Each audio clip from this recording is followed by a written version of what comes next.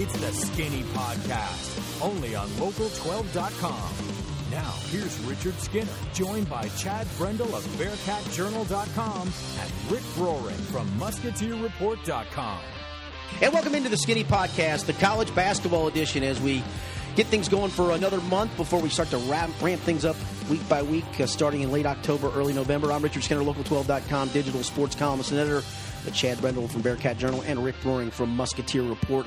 We got a lot of ground to cover, fellas, so let's get right to it. Schedules for just about everybody, really for everybody, finalized. We'll look at UC schedule, Xavier schedule, Kentucky schedule, NKU schedule.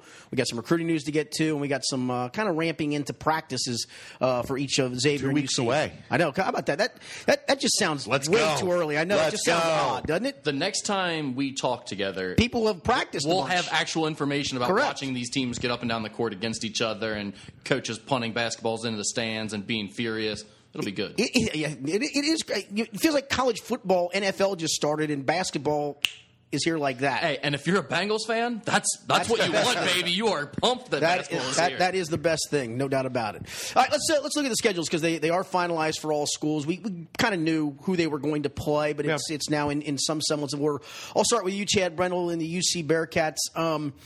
There is a stretch of 4 games non-conference that are pretty good, and when you look at when we did this last year, good. Well, but it's pretty good. I'm still not so sure. There's 3 top 15 teams in there, but you got Xavier, Florida, Mississippi State, UCLA in a 2-week period. Nobody in between those. It's those 4. Well, I mean, the Cayman Islands Classic is actually going to be decent in terms of they got Richmond, UAB, and then Iowa probably. Okay. So those are going to be 3 solid RPI games. You're not going to get top 50 RPI games out of that, but you should get 3 250 plus RPI. You should get games. 3 top 150 RPI games. There are a couple stinkers in there. Savannah State they couldn't control, and then the 4. There's 5 other bye games. Cleveland State should be okay, and then the other 4 not good, but they were kind of in a rough situation this year because they didn't have a whole lot of scheduling options. Sharon BB&T Arena with NKU and NKU's women and events that Northern has going on. I mean, it's a lot. There's no doubt. It's a lot logistically that caused them some issues on there. So they've got 4 bad games, but they've got they've got really strong 5 couple weeks. outside the top 300, right? Well, but Savannah State they don't control. That's part of the Cayman Islands Classic thing. So my only thing would be this: we talked about it last year when the brackets came out that UC clearly got docked for their strength of schedule, and you can say that's because of the AAC and their non-conference or just the AAC or whatever. But you look at things, and they're supposed to have one of their best teams, maybe their best team ever under Mick Cronin coming into this year. Is it a concern at all that they lose one of those games they're not supposed to lose, and all of a sudden you're really getting docked for playing another bad strength of schedule? It's a problem as long as the AAC doesn't. If the AAC gets better, I don't think it's much of a problem. I think when you looked at last year, and this is my problem with the NCAA selection committee, is you never know year to year what the guidance is. Yeah. But last year, a lot of it was on top 50 wins. And the only other team in the top 50 in the American Athletic Conference was SMU. So they didn't get any other bump. There was no... You have no chance. Yeah. I mean, they went 2.5, almost 3 months with 2 top 50 games, and that was it. That's a killer. So you've got to count on Wichita State coming in, SMU staying strong, Central Florida being better, Temple being better with Josh Brown back. You've got to hope there's... You have to hope. Hold on now, though, for a second. Yeah. Do you have to count on that, or UC used to play in Conference USA where their strength of schedule in conference wasn't going to be bad. Xavier used to play in the A-10 where their conference strength of schedule was going to be bad. They made up for that in the non-conference. So, are you surprised at all that UC isn't doing that? I don't know how much more they could do in terms of... Well, again, don't schedule teams outside the top 300. Schedule teams in the top 200. In most years, I agree, but this year they didn't have a lot to work with. They only had, 5... These are the 5 dates you have. So when you start going around and, now you schedule 1 and that date's out, and now you schedule 2... you're not working with what they normally get to work with in terms of... We have Fifth Third Arena for whatever we want.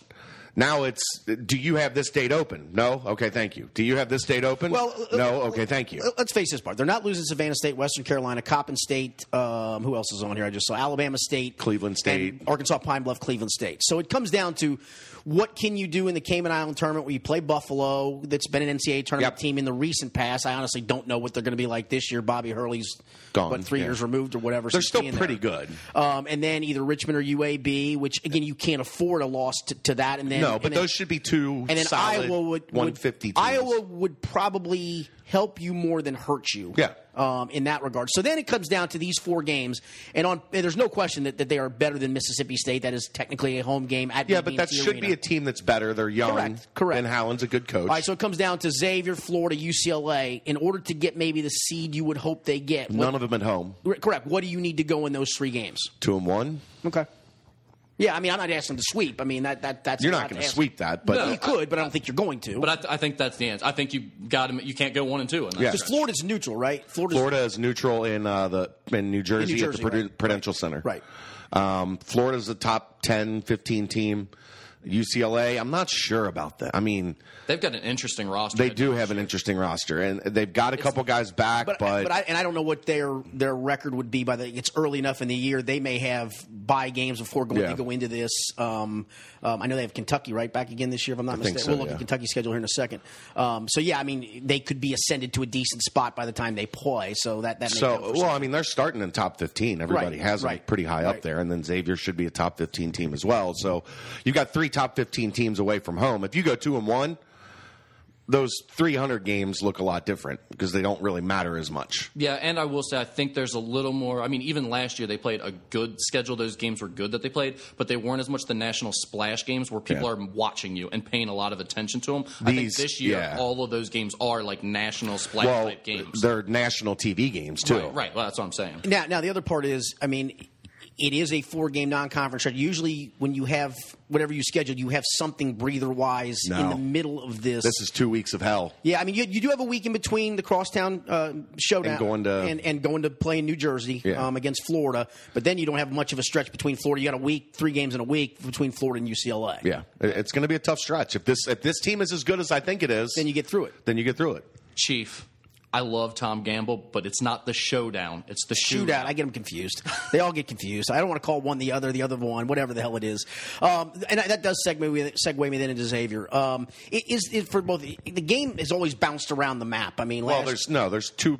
When my Xavier question is this too early? I don't like it this early. December 2nd, if anybody doesn't know, is the date. It is a little early. I'd prefer a little bit later in December, but I don't like it when it's in the conference season. I don't either. I think we talked about that last year. I think this gives you something to look forward to earlier in the season when people are still in football mode. A lot of people are still watching college football and everything. I like it I like it early, maybe not quite this early. I think the more interesting thing is that it's noon on a Saturday, and I understand that's because it's going to be a lot of conference championship games being played in football, so you want to avoid competing with them. Right. But it just, I think it takes a little bit away from the atmosphere when it's a noon on a Saturday. I do too. I don't love it. Yeah, I don't love it. At least like 2, 3. Yeah. Like give people a little time to get lubed up. Yeah. I would like to see it, honestly, maybe the next to last game before you go into conference, if you could pull that off, then give yourself one breather game before conference and then hop into conference play. I would prefer that. I mean, in all honesty, though, especially at Xavier where you've got so many old people sitting down close to the floor anyway, day drinking's what they live for. Yeah. Like if they can be home by 3 p.m. and asleep by 5 after drinking for 3 hours. And those new seats. They're in good shape. And comfy new seats with cup holders. Cup holders, loved it. Yeah. Loved it. Put a beer in there. Can't go wrong. Let's look at Xavier's schedule. The highlight early, the Gavitt game with Wisconsin. They finally didn't chicken out, which is a good thing, and to see them on the schedule. But it is in Madison, so I guess they have no reason to chicken out. Yeah, of course they're not chicken out. Then it's 2 years removed from that shot, and they're back home. So. Right. Then they go to the other highlight, obviously the Las Vegas Invitational. You get GW and then Kansas State, Arizona State. Baylor's a return game on the schedule. Kent State, Colorado, and a return game with Northern Iowa. Is this just about right, or is it a little softer than what you would like? I think it's a little soft for Xavier's typical standards. Some of that they couldn't control because of the scrambling they did last year. Well, you had the Northern Iowa's a return game, right? Baylor's a return game. Mm-hmm. They would have had a return game with Utah, but that's where Wisconsin fits in. Is that right? Yeah, they ended up. Colorado's basically the Gavitt games had to get them out of that game. Colorado's a return game. Yeah. So it's none of it's ideal. It's not exactly the schedule you would want if you're Xavier. But again, they've kind of shifted their philosophy a little bit since they've made the move to the Big East. And you're going to face a really difficult schedule with a bunch of teams that are all within the top 100 likely, if not better than that, in the conference play. So I think it's not going to hurt them because their strength of schedule is still going to be fine, but it's not as strong as they'd like. Beware that Marshall game. Remember last year? They hit 14 threes in the first half like they did against UC. It could be 109-99, something along those lines. It'll be high. It'll be up tempo. That'll be a fun one to watch. If you're a Xavier fan looking to see a game that flies up and down the floor, the Marshall game will definitely be one you want to attend. And for both of you, we will look at the conference. Are we going to schedules. talk about Thomas More? Or? Yeah. Did you make fun of that? Kentucky playing Thomas More? I did. I know you did. You didn't, did you? No, I said I loved it. Okay, I'm just making sure because obviously that's an exhibition game for Xavier One too. thing we didn't touch on UC going to Louisville to play Bellarmine. How about that? In their exhibition. Wild move by Mick Cronin. I literally do not know another high major coach would do that. It's his best friend, Scotty Davenport, the head coach at Bellarmine. They coached together at Louisville. I mean, it's a wild move. I mean, look, and they're playing on their campus. No, they're playing at Freedom Hall. Okay. Chris Mack had his son Doug on his staff for several years. Yeah. Like he's very close with him too. He won't even play him anymore just because it does them no good in terms of preparing. Well, no, they almost beat him the 1 year, right? Or did beat him? Yeah. Yes. Was it almost or did? Bellarmine did beat them, and Transylvania almost did. I think. Yeah. Okay. So. UC at least has some familiarity because they play him every year, so they know. Right. But going down there to play him is well, yeah, wild. And it's just like you're going to play a team that plays 5 out with no big men that all shoot mid-range jumpers, which is literally the exact opposite of how every high major Division I team plays. Right. I'll tell you what, Bellarmine is real. They are really fun to watch. They're really good at what they do. Yes, they are. They lead the world in field goal percentage every year. And the funny part is, it's not a lot of layups. It is a lot. It's a bunch of 15-footers, which is what every coach does not want. They're the king of the mid-range jump shot, and they shoot 53%, something like that. Every year they're above 50% field goal percentage. It's wild. It is. They're a fun team to watch. Let's jump over to Kentucky's schedule, and frankly, as much as you can look at UC and go, what are you thinking with all the 300, 250 plus games?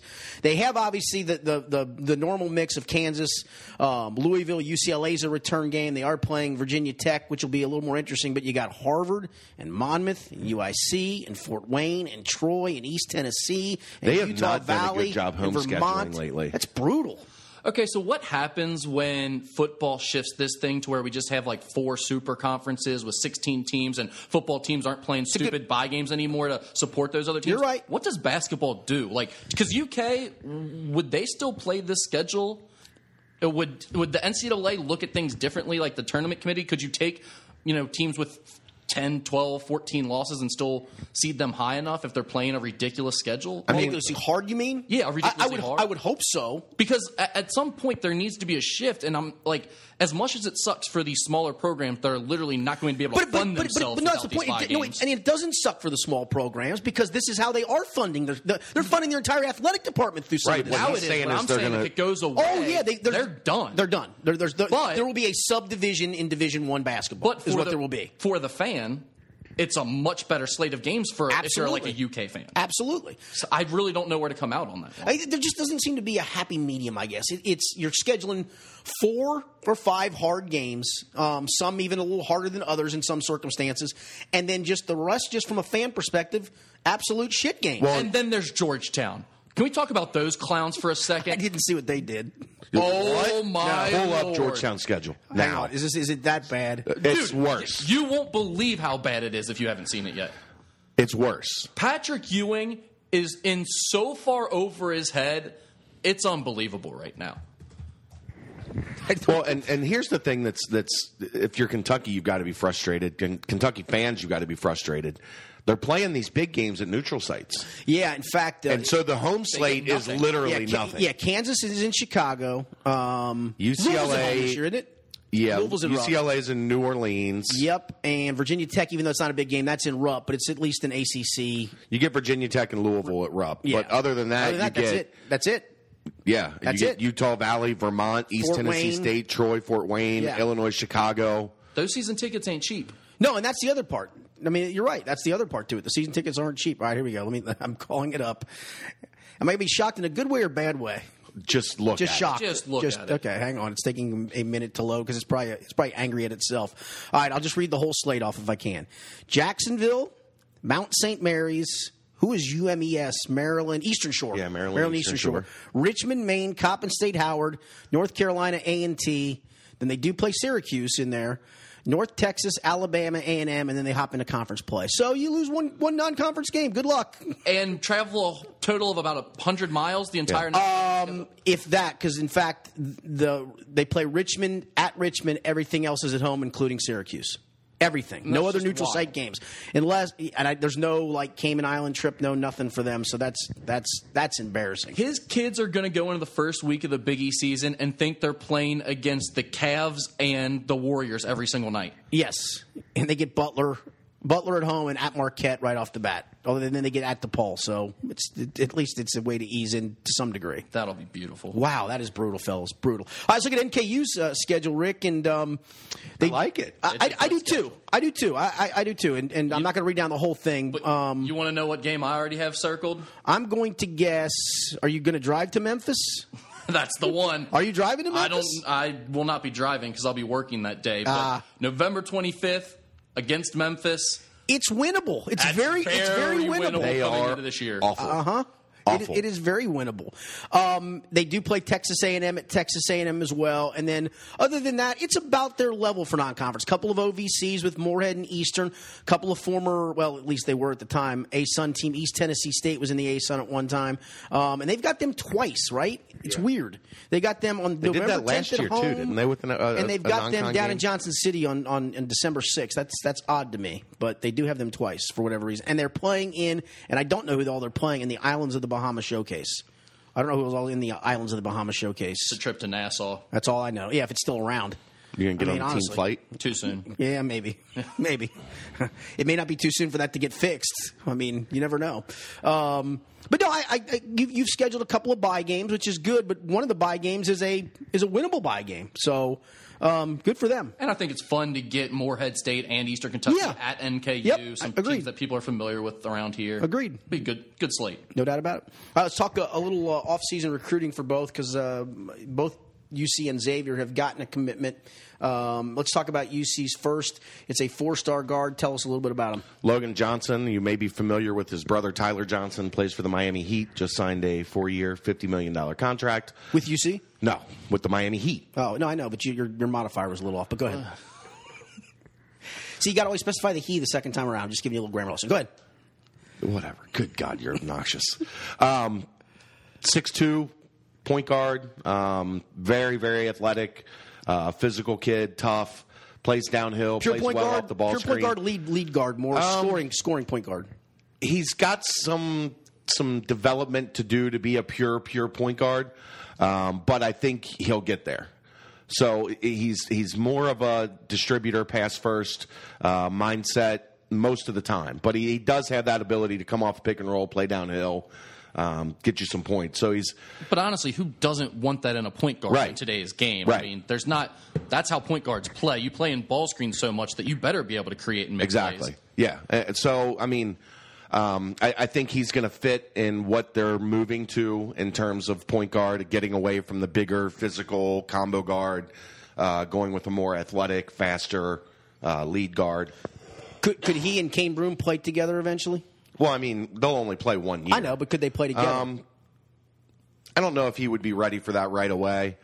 Good chance to groom him. The Well, good chance. That's you're gonna kind of have what the thought process was. You're going to have two seniors at Yeah. the point in front of him Yeah. for that 1 year. Yeah. So I doubt he's going to get. He'll play some He's because- definitely not getting past Kane, and then you would think Justin Jennifer would be able Right. to get most of the backup minutes there.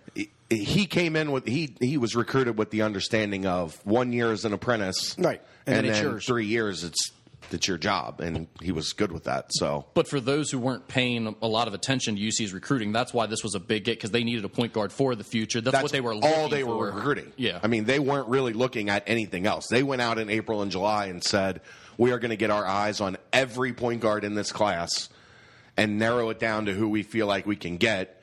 It came down to Logan Johnson and Nate Hinton, and they got Logan Johnson. He was jumped in, and then Nate Hinton committed to Houston.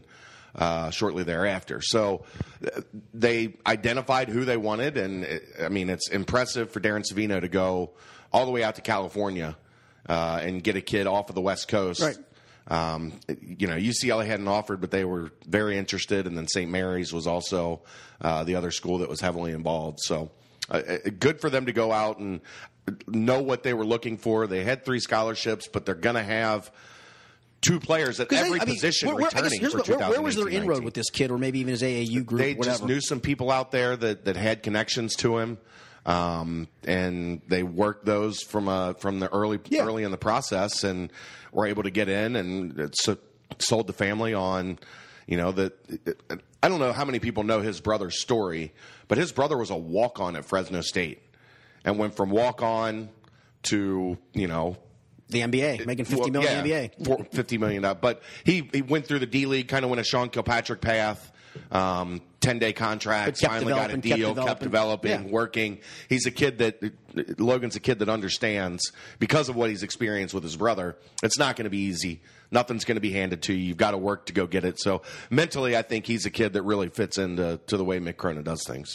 Other news from UC, and it's actually since the last time we did a podcast last month, Quadri Moore opted to transfer. It's not a huge loss, but did it surprise anybody?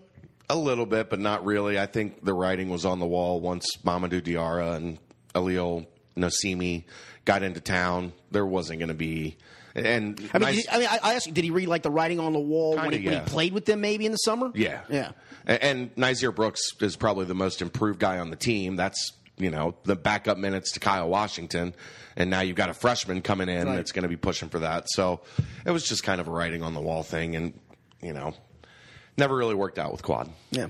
Wish him well. Hey, but if he drops down to like a low major or like a small mid. Yeah. He could do some damage in one of those conferences. Yeah. He's 6'8". Did he pick where he transferred yet? No. That's what I thought.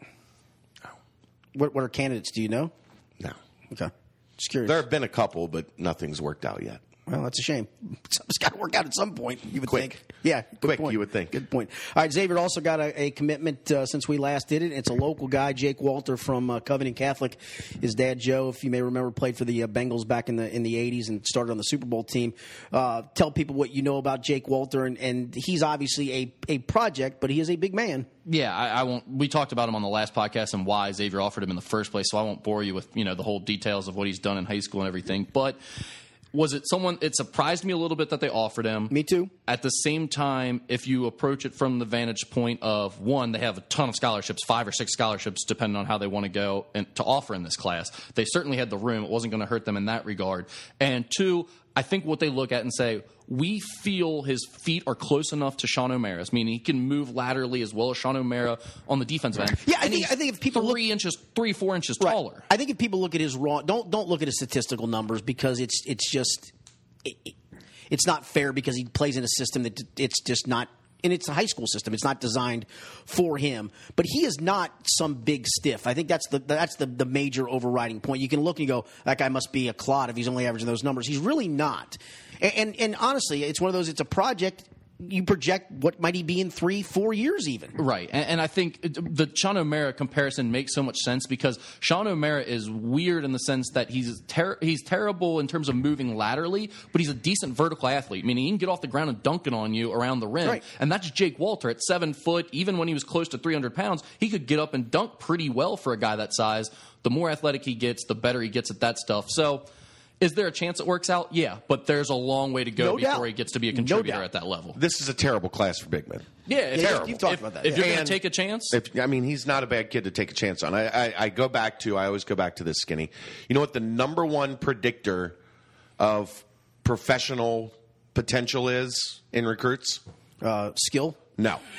No, honestly, what? Parents that played professional sports. That's probably not bad. It's like 48% of kids that come in who had parents that played in the majors in professional sports, they have like a 46% chance of making it. And again, his dad was a football guy, so there you go. I have major doubts about how real that stat is, but I love it. Whatever, if that's even close to being real, that's a great there was a stat. study that was done last year. I believe you. It was in the 40 percentile range that if their parents play professional sports. I can't speak to the number, but it is funny that the more you see, when you see a college kid, you see a last name, you can pretty much quickly associate and go, oh, I wonder if that's really, yep, it sure And it is. And it may not be dad, but it may be uncle, whatever. Right. Yeah, there's some bloodline there. Dad may not have been a pro, but dad might have been a college basketball player for an NFL guy. I mean, I don't know about the stat number. I mean, he may be pulling it right out of his ass. No, there was there was a study because it blew my mind that it was that high, that it was up in the 40 percentile. You should have never walked it back. You should have stayed hard 48%, like 48.3. 46.7. He rounded up. Because it was such a good stat. It is. That was great. No, I think 48% is the right number, but it was up in that. It was up near 50%. It was in the 40s, up near 50%. That if your parents played professionally, there you go. Your chances were that high, and for people that weren't, it was much smaller. In the teens, I think. All right, so speaking of that, there's another local guy that Xavier has offered that Kentucky, for a lot of people, surprisingly offered. Jackson Hayes from Moeller.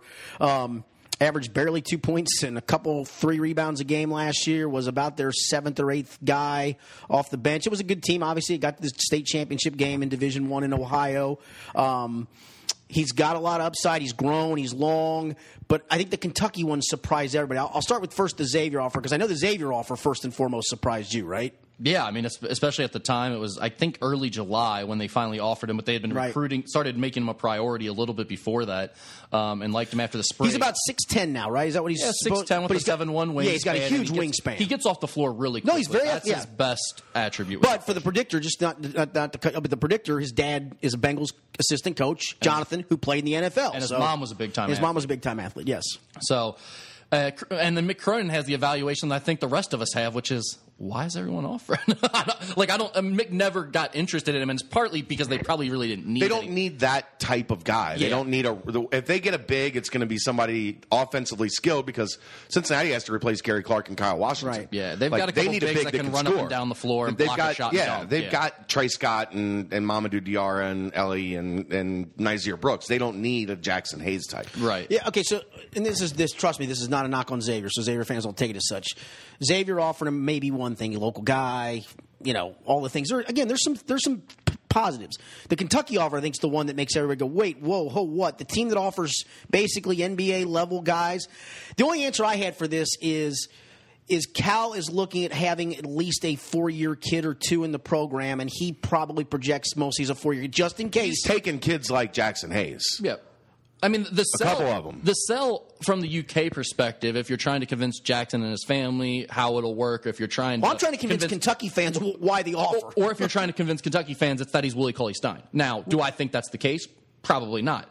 But at the same time, it's a kid who played football, thought his career was going to be in football, realized he's getting too tall for football. Willie Cauley-Stein. But Jackson Hayes. Jackson Hayes the same way.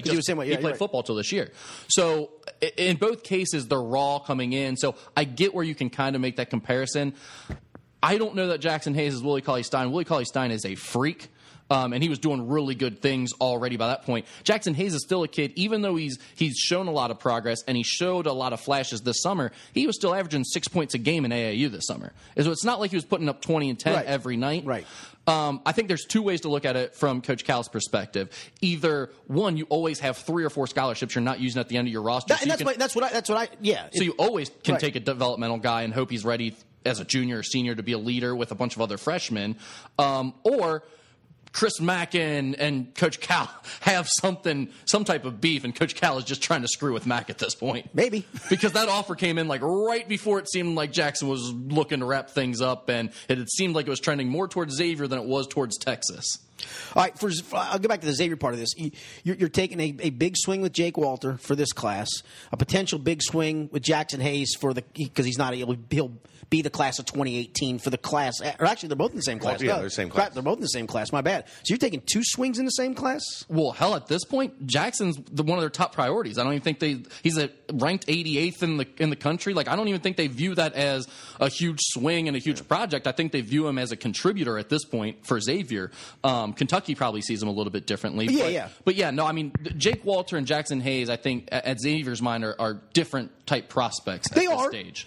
But yeah, no, look, if you have both of those guys, you probably want to make sure you have someone ready to contribute in the low post right away. Because the only guy left on that roster is Tyreek Jones for 1 year. So yeah, there we go. All right, let's get a couple other things going because we are kind of wrapping up the offseason. Practice, as you mentioned, Chad, starts in a couple of weeks. Let's look at, I guess three things here in the offseason that have interested you and kind of heading into practice, some things that you're looking at. I mean, obviously the biggest one's going to be Kane Broome. I mean, I've seen him a lot, so I know what to expect. But you never really know until the light goes on. Correct. You know, it's a kid that averaged 23.5 points a game. He was one of the leading scorers in the nation as a sophomore in Sacred Heart. But he was the entire focus of their offense. If you go back and watch Synergy on him, they had nothing around him. Now he's coming to a team where you've got Jacob Evans and Jaron Cumberland and Gary Clark and Kyle Washington. How does he adjust? How does he assimilate himself into that situation where he's got to get his and get others and get others? You know, I think it's going to be fine. I think having a year really helped him with that. But until you see it on the floor, you don't know. And he's got 2.5, 3 weeks to get it figured out. And then Xavier, Florida, Mississippi State, right. UCLA. So I think that's the main thing for Cincinnati. I think without question it has to be because everyone looks at this team and knows they're good. Like they are a top 15 team without a doubt. I saw one of the rankings had him, I think Athlon had him 8th in the top 10. So he's such a big piece, though. And everyone's expecting him to be pretty good. And you're replacing a 3-year starter. Right. And I really liked him watching him on film. The way you've talked about him is taking that to another level of anticipation. Whether you're a fan of any local teams, if you watch UC basketball at all, whether you're a fan or not, you have to be totally intrigued with the Kane Broome storyline heading into the because season. It's a completely different style of play. It is speed. It is breakneck speed. Let's go. If he does struggle, can Justin Jennifer play enough minutes to make up for that? And I'm giving you a big if. Probably not. Who takes the ball, Jacob? If things go real south of point, I think it would be Jacob. I think it would too. I guess the only way it goes south of point for him would be if he just gets overly selfish, right? Well, I think the biggest thing is going to be turnovers for him, especially with Mick. Yeah, because Mick does not. Right. Well, and he's had a point guard that didn't turn the ball over at all for 2.5 years. And I think I could be right. For some reason, 4.8 sticks out in my mind. Is that what he averaged turnover-wise? He averaged a lot. It was a lot. But again, he had the ball in his hands a lot and was being asked to do a lot. And, right. And so, but and he forced it. I mean, he was playing a bit out of control. Now, the way that he plays, there's going to be a couple. Yeah. Because he's end to end. He's jet fast. There's going to be situations where you're going to turn it over a time or two, but you're also going to create 10 more possessions a game. Well, I was going to say, 7 assists to 3 turnovers. Would you take that? 7 assists to 2 turnovers. Would you take that? Absolutely. Sure you would. Right. I mean, 5 assists to 3 turnovers is probably going to be more in that range. It's going to be a completely different style of play, and will Mick roll with it if things are a little bit bumpy at first? That's more my question is, like you said, you can easily give up the extra turnover or 2 when you know he's going to get extra possessions and extra plays for you, but you have to commit to always playing that tempo and not saying things are tight now, we're going to grind out possessions and value each possession, because that's probably not who he is. I don't think you can turn him off in terms of getting the ball and go. From what I've heard and what little I've seen on tape, I agree. So that's the biggest one. I think it's going to be answered favorably, but you don't know until Kane Broome is out on the floor and doing it. I think number 2 for Cincinnati would be defense. Just in terms of you lost 2 guys that played so much at the top of that defense in Troy and Kevin. Jaron Cumberland. Well, the other part too is Kane Broome are going to be sliding into those roles, and you're probably playing a little bit more transition defense too because of the way you're playing. Yeah, you are now, because if the tempo is up, you know that you're going to be playing a little bit more transition D. I think, it's interesting because we all thought Jaron Cumberland was going to be a poor defender. If you look on Synergy, he's graded as a above average plus defender. Yeah, but that's also hiding him and but a lot of it with him is anticipation. His basketball IQ is off the charts. I agree. He really surprised me at that. I knew it was a positive for him, but he really took me by surprise the way that he understood positioning and where to be. Because I think the fear was, and I had the fear when I watched him play in high school, is how is he going to guard a quick Division I college guard. How's he going to be able to do that? And I think it was a legitimate question coming in, but well, and credit Mike Rayfelt because he does not move like the tank that he did in high school. Correct. He's already a lot thinner now too, and he's better laterally than we ever expected he was going to be as a freshman. So they deserve some credit. The other thing is synergy. It's the defensive points per possession is the worst part of it because they can't do help defense very well. So if you're getting your doors blown off and they're scoring on someone else on the back end, a lot of times that's being assessed to the guy on the back end. So, but I didn't see a lot of that with him. No, I didn't either. I'm not saying that is. I'm just saying that's like I one of the agree with hardest you. things I to agree do. with you. I'm just saying it's not something that we saw a whole lot where he was getting beat. And teams were going at him. Mm-hmm. You would have thought if he was the weekness that we thought he was going to be on defense. Well, he also wouldn't have gotten the minutes he got either if that was the case. Teams would have gone right at him, and they weren't able to go right at him. So I think that's going to be interesting to see defensively how Kane is at the top of that and to see where Jaren fits. Obviously, you've still got Gary Clark that's going to be the stalwart, the guy that anchors your defense. Does Kyle Washington improve? Because that was a weakness for him. And if he doesn't because he's the one that couldn't play without fouling. And if he doesn't improve, how many minutes does Nyzier Brooks take? I think those are all interesting things on the defensive side for Mick Cronin. Well, but you're also if you're going to play more up tempo, I mean, you're going to have to get more minutes out of some of those guys anyway. Yeah, absolutely. So the thing for me with Kyle is. He's not a great defender. He's bad. But no, he's bad because of the way he plays, though. Yeah. He has the physical tools to be an okay defender, even a decent shot blocker. He's just not interested in it. Well, exactly. But here's the difference between last year and this year. This year, there's a guy behind him that can actually take his minutes, whereas last year, he knew Mick would take him out and yell at him, but he's going back in. Right. So that's Nas is ready. Right. That's a different dynamic there when all of a sudden you have a guy pushing you. And I think the third biggest question for Cincinnati it segues right into it, bench scoring. Right. You look...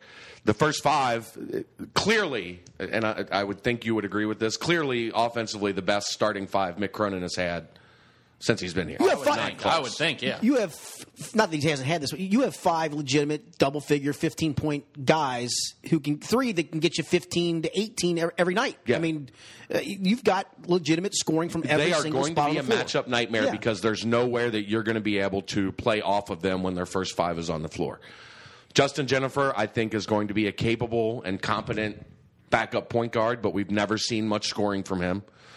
He's turned into a good assist-to-turnover guy. Surprisingly, he does not turn the ball over anymore. You want him to be D. Davis. Yeah. Come in, be steady, give Kane some rest, get a couple assists. Sling a shot from behind your head from 25 feet. Yeah, well, his shot ain't much prettier. No, I know. It's gotten a lot better. It's not a knuckle. It's not a corkscrew like it was when he got here.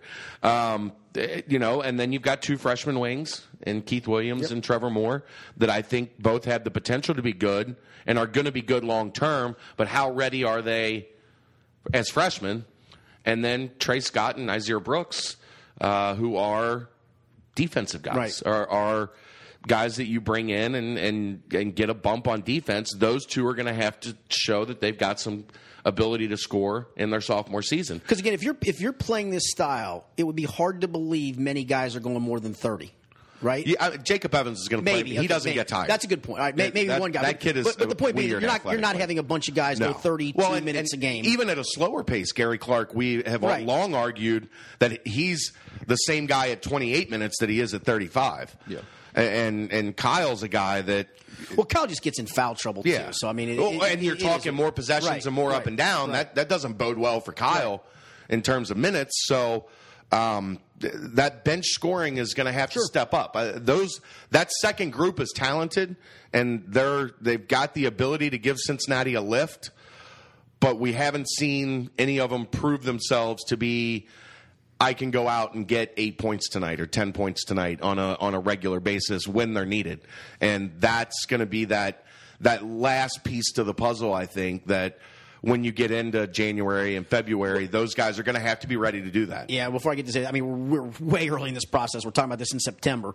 But eventually, does that rotation when conference comes around get shorter, or would you see him trying to continue to go to maybe? It depends on tempo. If they continue to play up tempo, I think you're going to see 8, 9, 10 guys out of necessity. If it slows down, then, maybe the rotation cuts to 7 or 8. But Mick's never been too, he's always been willing to play a lot of guys. Yeah. So, but it has gotten shorter towards the end of the year. Yeah, for sure. Yeah. But he would still throw Quadri Moore out there in meaningful games last year in AAC play, and it was there's some other coaches that wouldn't have. Right. No, you're right. He can give some guys a chance later in the season. It's going to be up to those guys, though, to prove that, that the second unit is ready to be a complement to the first offensively. All right, for Xavier, 3 things. I think I would start with the bigs. Just because last year we saw that played out early in some of those big non-conference games. You think at Baylor, the Colorado game, they really just didn't get much. They got a lot of missed layups and bunnies and free throws from their big man rotation. And early in the year, it was like Rashid Gaston's the starter. Then he falls out of favor, and it's mostly Tyreek Jones. And all of a sudden, in the Big East and NCAA tournament, Sean O'Mara looks like a stud. So, but Sean O'Mara looked good for like the year before in the NCAA tournament. Right, he played really well against like Arizona. So, what Sean O'Mara is going to be for the full year? First of all. Where is Tyreek Jones at a year later? Because I think he had a really impressive freshman season, and he had no idea what he was doing his freshman season. So him knowing where he's supposed to be and how the program works, he could take a major jump forward, and that's kind of what I expect. I kind of expect him to be the de facto go-to center when they're in crunch time, but he's a guy that gets in foul trouble a lot. So it's not like he's playing more than 20 minutes a game probably. And then you have Kerem Kanter, who's this huge wild card. And everything we've heard so far in workouts is he's skilled, he's shooting the ball well, he's what they expected and more on offense. For those that don't know, you've seen him. I mean, we've seen him. We all 3 saw him at Wisconsin. And we all 3 were in that second half going, wow, that dude can ball. Dude's putting it on. And he was. Yeah, and it's like, how much does the whole making that jump up from conference when it's not the MEAC, it's the Horizon, so you're a leg or two better than some of like correct. And we saw him probably in his best offensive half by far, his best offensive game, and it's one of those in that conference. You can maybe do that 2 out of 3 times. How often can you do that in a league like the Big East? Well, sure.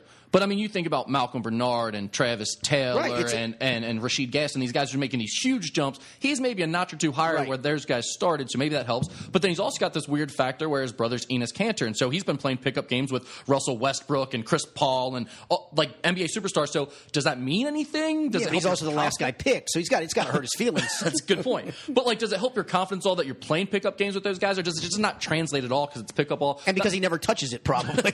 Another good point. He sets great screens. He does. Hey, good screen, big guy. Hey, honestly, with the way he plays, Xavier's probably going to ask him to set a whole lot more screens than he's used to. Good point. Very good true. Good point. So I'm a big Tyreek Jones guy. Sean O'Mara is the most. It was puzzling.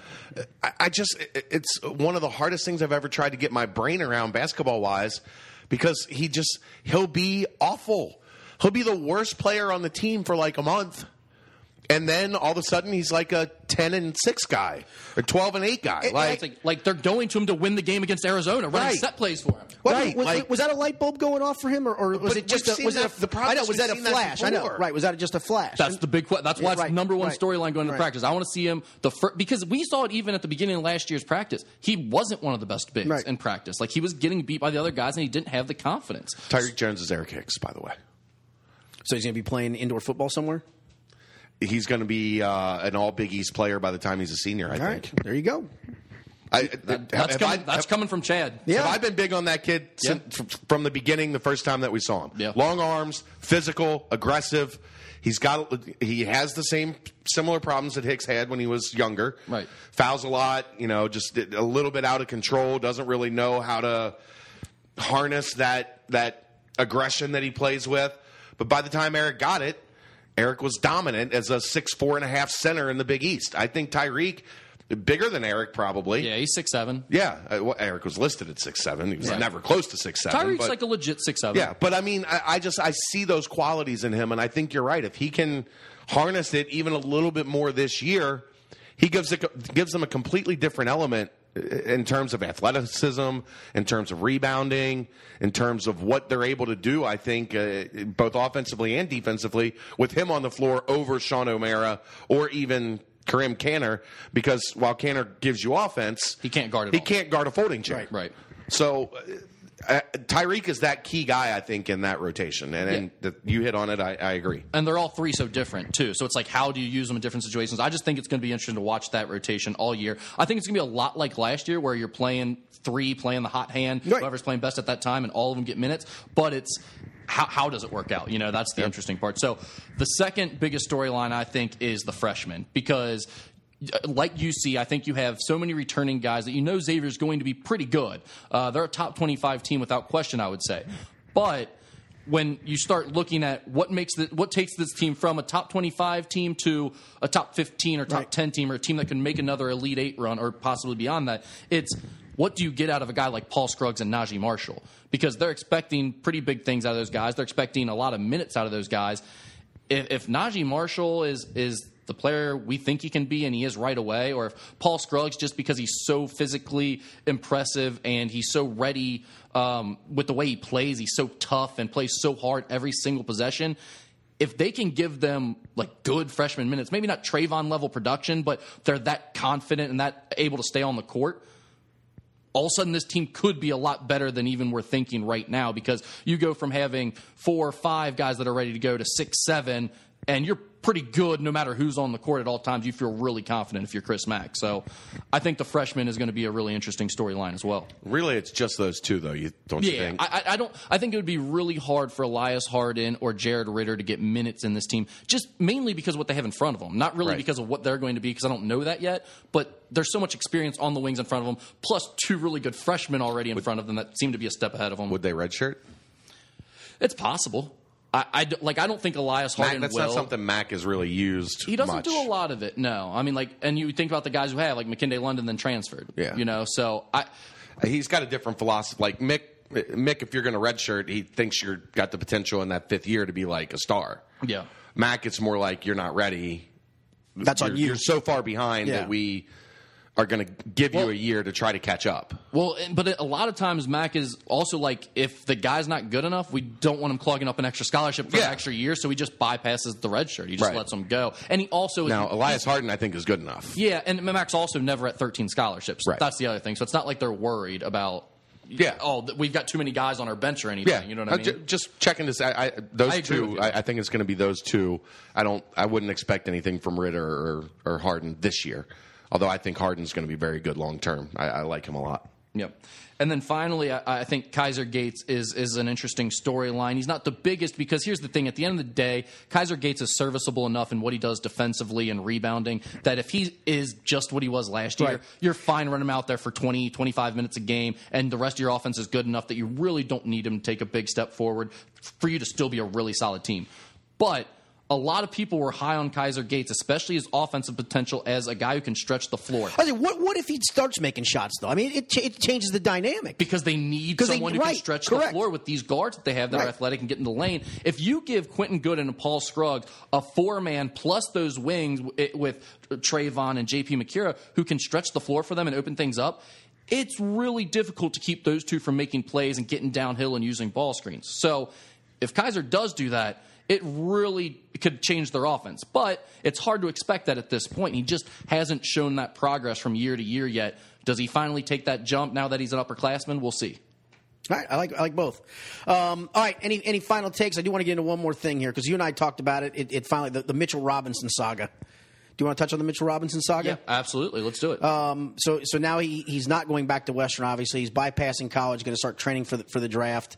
What do you make of actually him in Western for starters? I know where you're going to go, so I'll save you for last on this. But it was just a whole weird scenario to me. I don't think we ever really talked about the whole situation. So basically, a five-star recruit, NBA lottery pick, more than likely after a one-and-done season, is what everyone thought coming into all this. Now, really good. Now it's really interesting. But he chose to go to Western Kentucky. His godfather was an assistant coach there. His godfather gets fired as an assistant coach there. He left. I'm sorry. His godfather left as assistant coach there after some behind-the-scenes controversy, apparently. And then he continued to stay committed, although everyone knew he wasn't sold on going to Western Kentucky still. He shows up for summer school at Western Kentucky for 2 weeks, then leaves, then says he's transferring to LSU or New Orleans or Kansas, then realized that's not going to happen because he's not going to get a waiver and he'll have to sit out his only year that he's going to be on a college campus. Right. So then he's going back to Western Kentucky, and then after like 3 more days on Western Kentucky's campus, he's now just taking a year off and going to the NBA draft. And that's it in a nutshell. And but all I can say about that is if these types of guys if they commit to a school like this in the first place, you immediately just go, what's going on with that guy? what's wrong with him. And then you get into any of this controversy, you know they don't I have no expectation for ever playing the NBA now. He's good enough to. Yeah. I'm not, but if you start doing crazy shit like this, it usually does not work out. That's fair. He got paid twice. You have no documentation. Can you at least throw an allegedly in there so we don't get sued? Thank Allegedly. you, yes. Allegedly. I mean, Rick Stansbury's not shady. Yeah. Allegedly. That was good. That Allegedly was good. not That shady. was good. And then he got money from an agent. And now he's going to work out wherever he's going to work out and get ready for the draft. Let's just go back. If a high school kid wants to go, let him go. Just let it. Let's just change the thing. The NBA doesn't trust itself. I know it doesn't. It's exactly what it is. The NBA doesn't because they don't trust themselves to save themselves from kids like Mitchell Robinson. Yeah, you're right. Because he would have been. He'd have been a top 8 pick. Watching that kid play, he is a freak. I don't know if you got to see him. He's exactly what you want as an NBA 5 now because he can go guard the perimeter and he's mobile and he can guard ball screens, but he's athletic and big and strong and dunks and rebounds, block shots. He's exactly what the NBA is looking for at the 5. He's one of those you watch and you just go, in potential. Jeez. And it's just probably like DeMarcus Cousins, but more athletic. But I mean, I'm not as bulky and not as skilled offensively. But in terms of and on the same crazy train. Well, it might be different type of crazy train, possibly. Type of crazy train, yes. I don't know, man. I don't know how crazy is getting paid allegedly. Got to throw that out there. Allegedly. I mean, here's the thing: it's not like the market is bad at Blue Bloods. They pay well too. Yeah. Let's just say this: very careful. There is a huge red flag, is all you can say when this goes down.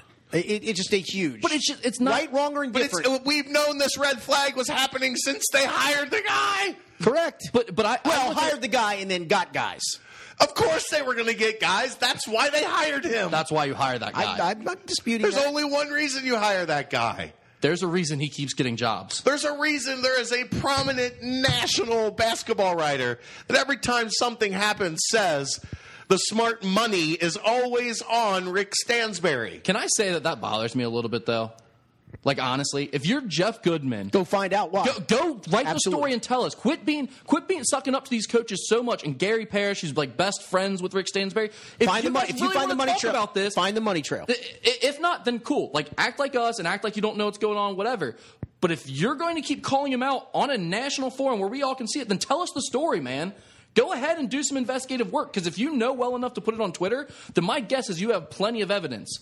And I don't think they do, though. That's just it. Because I think it's like all of us. It's a wink and a nod going, all right, it's Rick Stansbury, whatever past and baggage he has, going to no offense to Western Kentucky, a much smaller, less prestigious, even though they actually are one of the all-time winningest programs in college basketball history. They've got some boosters that ain't afraid to, some Western Kentucky money ain't afraid to see what's going on down there. But look, man, this is not us three talking about it on a podcast. This is Jeff Goodman blasting out to 250,000 followers or whatever he has on the ESPN platform, speaking for ESPN. If you're going to say it, my guess is you know damn well he's not coming after you because he knows he's doing it too, and you probably have evidence of it. So put it out there then. Agreed. I don't disagree with that part of it. All right, any final take from you, Chad Brendel? I think we pretty much covered it. Well, there is one more story. I know. That's when I'm going. I'm turning to you. I asked him first. Go ahead. The transfer thing, which I understand is not, like, they're not actually discussing this. It's not actually up for debate right now. The NCAA just put it like as one little line in one of their reports that they were looking into it. And from everything we've heard, it doesn't sound like it would happen anytime soon without some legal action taking place first. But it's being discussed whether players should have to sit out a year or if they're just allowed to transfer willy-nilly at least once. I'm in. I'm not in, but I don't like the restrictions that schools are allowed to put on kids either. That you can't transfer to this school, this school, this school, this school, this school. I don't like that. Not all of them do it. Like, you should get one. You should get one. One transfer? Yeah. One freebie? One freebie. Well, Rick, here's what people I don't think really... I don't think I'd go kicking and screaming. If you were to put a gun in my head and say, take a pick, I'd say I still like it the way it is. Here's what I don't think people pay much attention to when you look at the transfer market every year. A large majority of the transfer market transfers down. Yes. Yeah, right. Yes. Like, why are we punishing a kid for transferring down? That's fair. They're looking for a place to play. Yeah, like they went somewhere that they were the coaching, they didn't develop at the rate that they should, or they went somewhere. But here's a question. Are there enough laterals though that's what scares There's the not market a lot off? of laterals. That doesn't There's happen. barely any laterals. There really aren't. And there's what? There's 1, 2, 3. Like at the most, we get 4 or 5 impact transfers at the high major level. Yeah. I mean, really, how many are there in a given year that make a difference in like the top 25? And let's look at even like the guys that Xavier has gone to lower levels to get. Those have been rotation guys. You're not getting. When is the guy from Florida Marist or Norfolk State? Norfolk State coming in and being a star at Xavier or Kansas, or that doesn't happen. Like, I don't have a problem like with a Kane Broom who felt he was under recruited coming out of high school because he was so small, going to Sacred Heart, averaging 24 points a game, and having a chance to move up the food chain. Good for him. He should be allowed to do that one time without sitting out a year. I firmly believe that, and I don't, and I think that we get so lost. Like, when you go look at that transfer thing, look at the transfer list. Mm-hmm. Look how many kids are going to D2 and D3 schools. Well, D2 they're eligible right away, though. That's why. Yeah, I know, right. They're being forced to go down when maybe they could still play at the D1 level, but they didn't want to sit out a year. Or, even better than that, we want to tell the kids they're not allowed to transfer, they got to sit out a year, but we have no problem with coaches coming in and saying, you're not good enough to play here, you got to get out. Yeah, and now you got to sit a year because you got the boot. Right. How insane is that? And here's the other thing about the whole, well, like Chad was saying, you come in, you're Kane Broom, you feel you're under-recruited, you ball out for a year or two, and then you get to move up. Isn't that what every coach tries to do? Isn't that life? They come in at a low D1, they ball out, get their team in the NCAA tournament, they win one game, or they play well for one game, or your FGCU and you get to the Sweet 16, you're Andy Enfield, and then you bolt. At the first chance you get to move on up, you do it, and there's no restriction on the coach. And I'll tell you right now, losing one player is not nearly as damaging to a low or mid-major as losing a coach who's been establishing a recruiting, a staff that's been recruiting well and building up your identity and your brand on the market. Most of the time, those teams are 3, 4, 5 years in. That's so much more damaging to lose a coach. So if they ever put this up to, what would prevent this from maybe who stops this from happening? The coaches. Yeah. Coaches don't want it to happen. It's never going to happen. It's inconvenient for them. They have no problem doing it themselves. But, man, I might not get to play as much golf in June. But here's the funny thing. They all sit there and say, but everyone's going to be recruiting on our campus and the cheating is going to be off the charts. You know what, asshole? Already happening. Don't cheat then. And not to mention they're already doing it. But it's like, it's not that hard. Just don't. You all are going to want these transfers. You all want to be allowed to fix your team through free agency, more or less, at the end of the year when you didn't land the recruits you wanted to land during this fall. I mean, I guess if you really want to do, you could put a period of time on it that if you want to transfer, here's your window to do it in, and here's the window we're going to re-recruit you in and call it a day. There's a coach right now, a high major coach that I like a lot.